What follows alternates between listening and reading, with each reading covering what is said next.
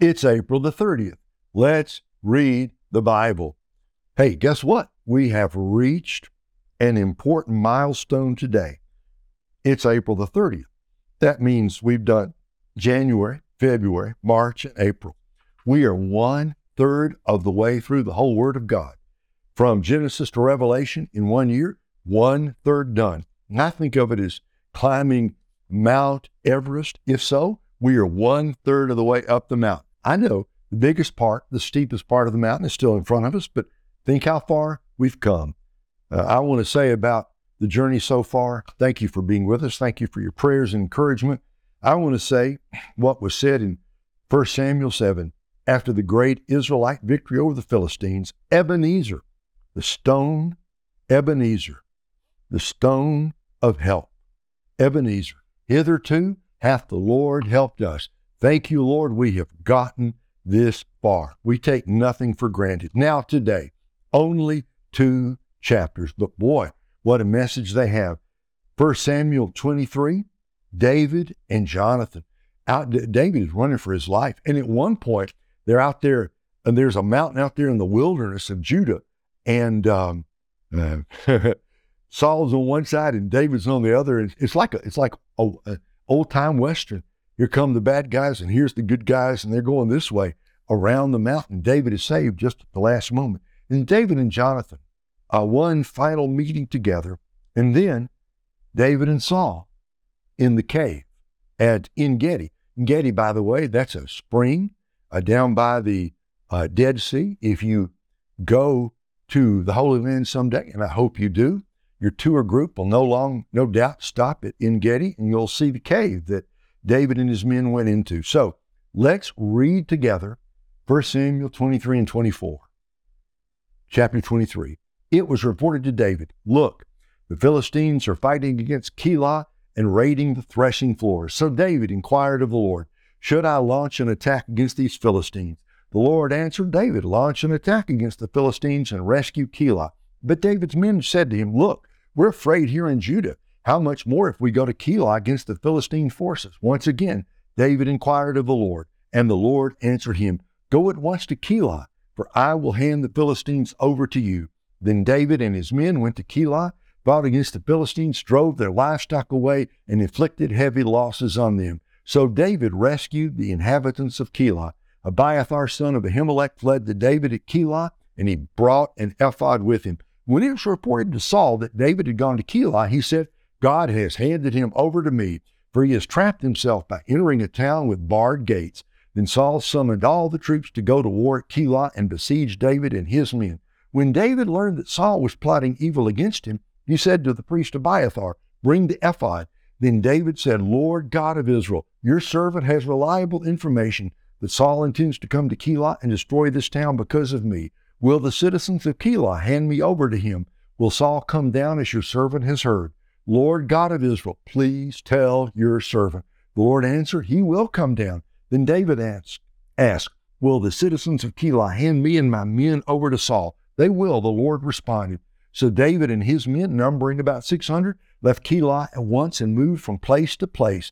When it was reported to Saul that David had escaped from Keilah, he called off the expedition. David then stayed in the wilderness strongholds and in the hill country of the wilderness of Ziph.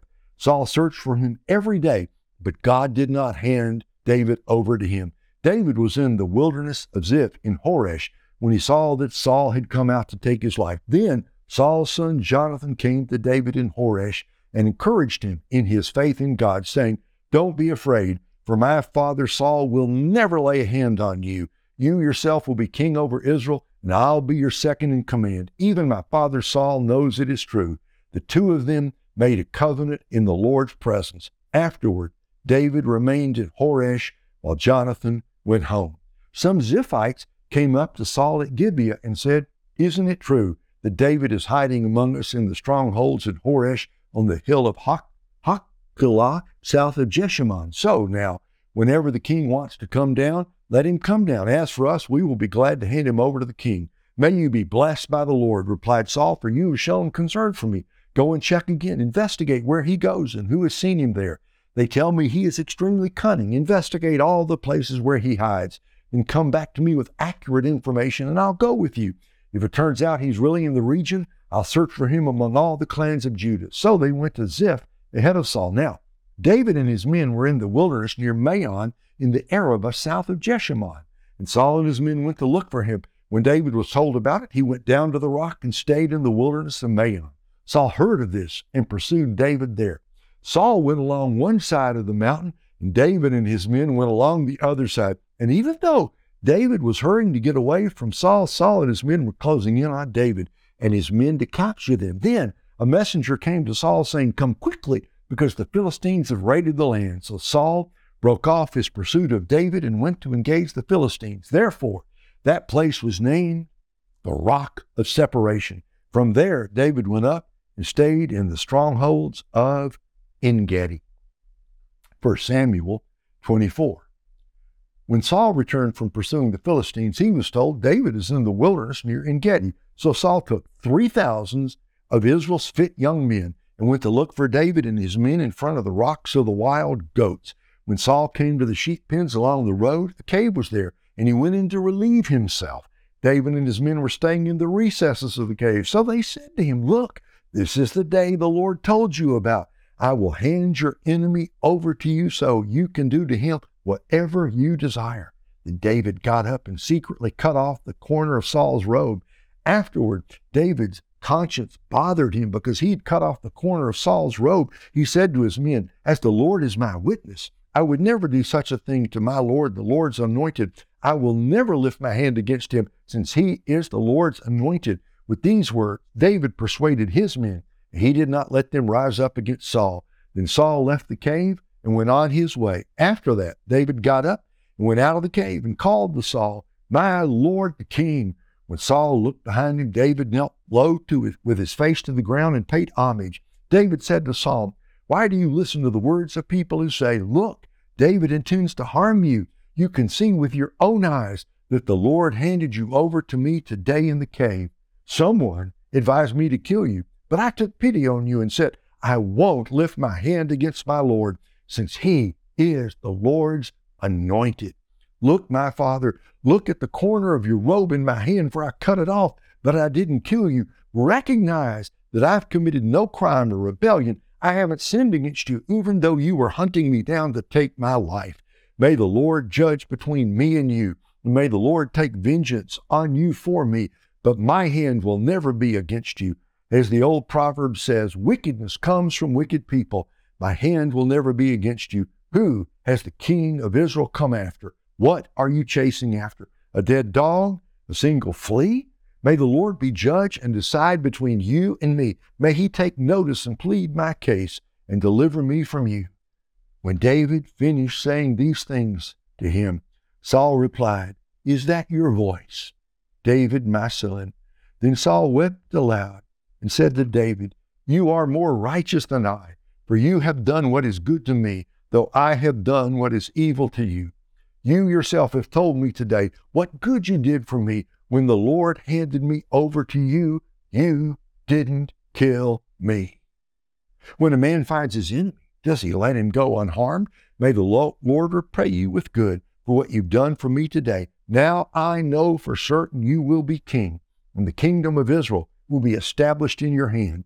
Therefore swear to me by the Lord that you will not cut off my descendants or wipe out my name from my father's family. So David swore to Saul. Then Saul went back home, and David and his men went up to the stronghold. Two things about today's reading. Number one is this, it's hugely important. Until this moment, Saul has known, because Samuel told him, Saul has known that his days are numbered. He's known David's going to be the king. He's never said it out loud. Now he says it publicly. Verse 20, "Now I know for certain you will be king, and the kingdom of Israel will be established in your hand." And notice what he said. "You have done what is good to me. When the Lord handed me over to you, you didn't kill me." Let me just leave us with one simple thought here. Sometimes the real mark of godliness is not what you do, It's what you don't do. Sometimes the mark of wisdom is not what you say, it's what you don't say. So, here's some advice for today. Don't kill your enemies. Don't. You may be tempted to kill your enemies.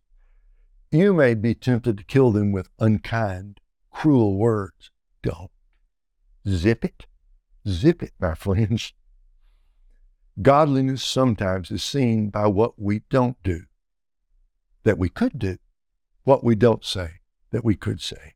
So may the Lord fill us with the love of Jesus, so that in His name we will love our enemies, even when it might be easier to kill them. So, go and have a great day, and in Jesus' name, surprise the world. Love your enemies. They will see Jesus in you when you do that. Go and have a great day. Come back tomorrow. The story is going to take yet one more turn. See you then. God bless.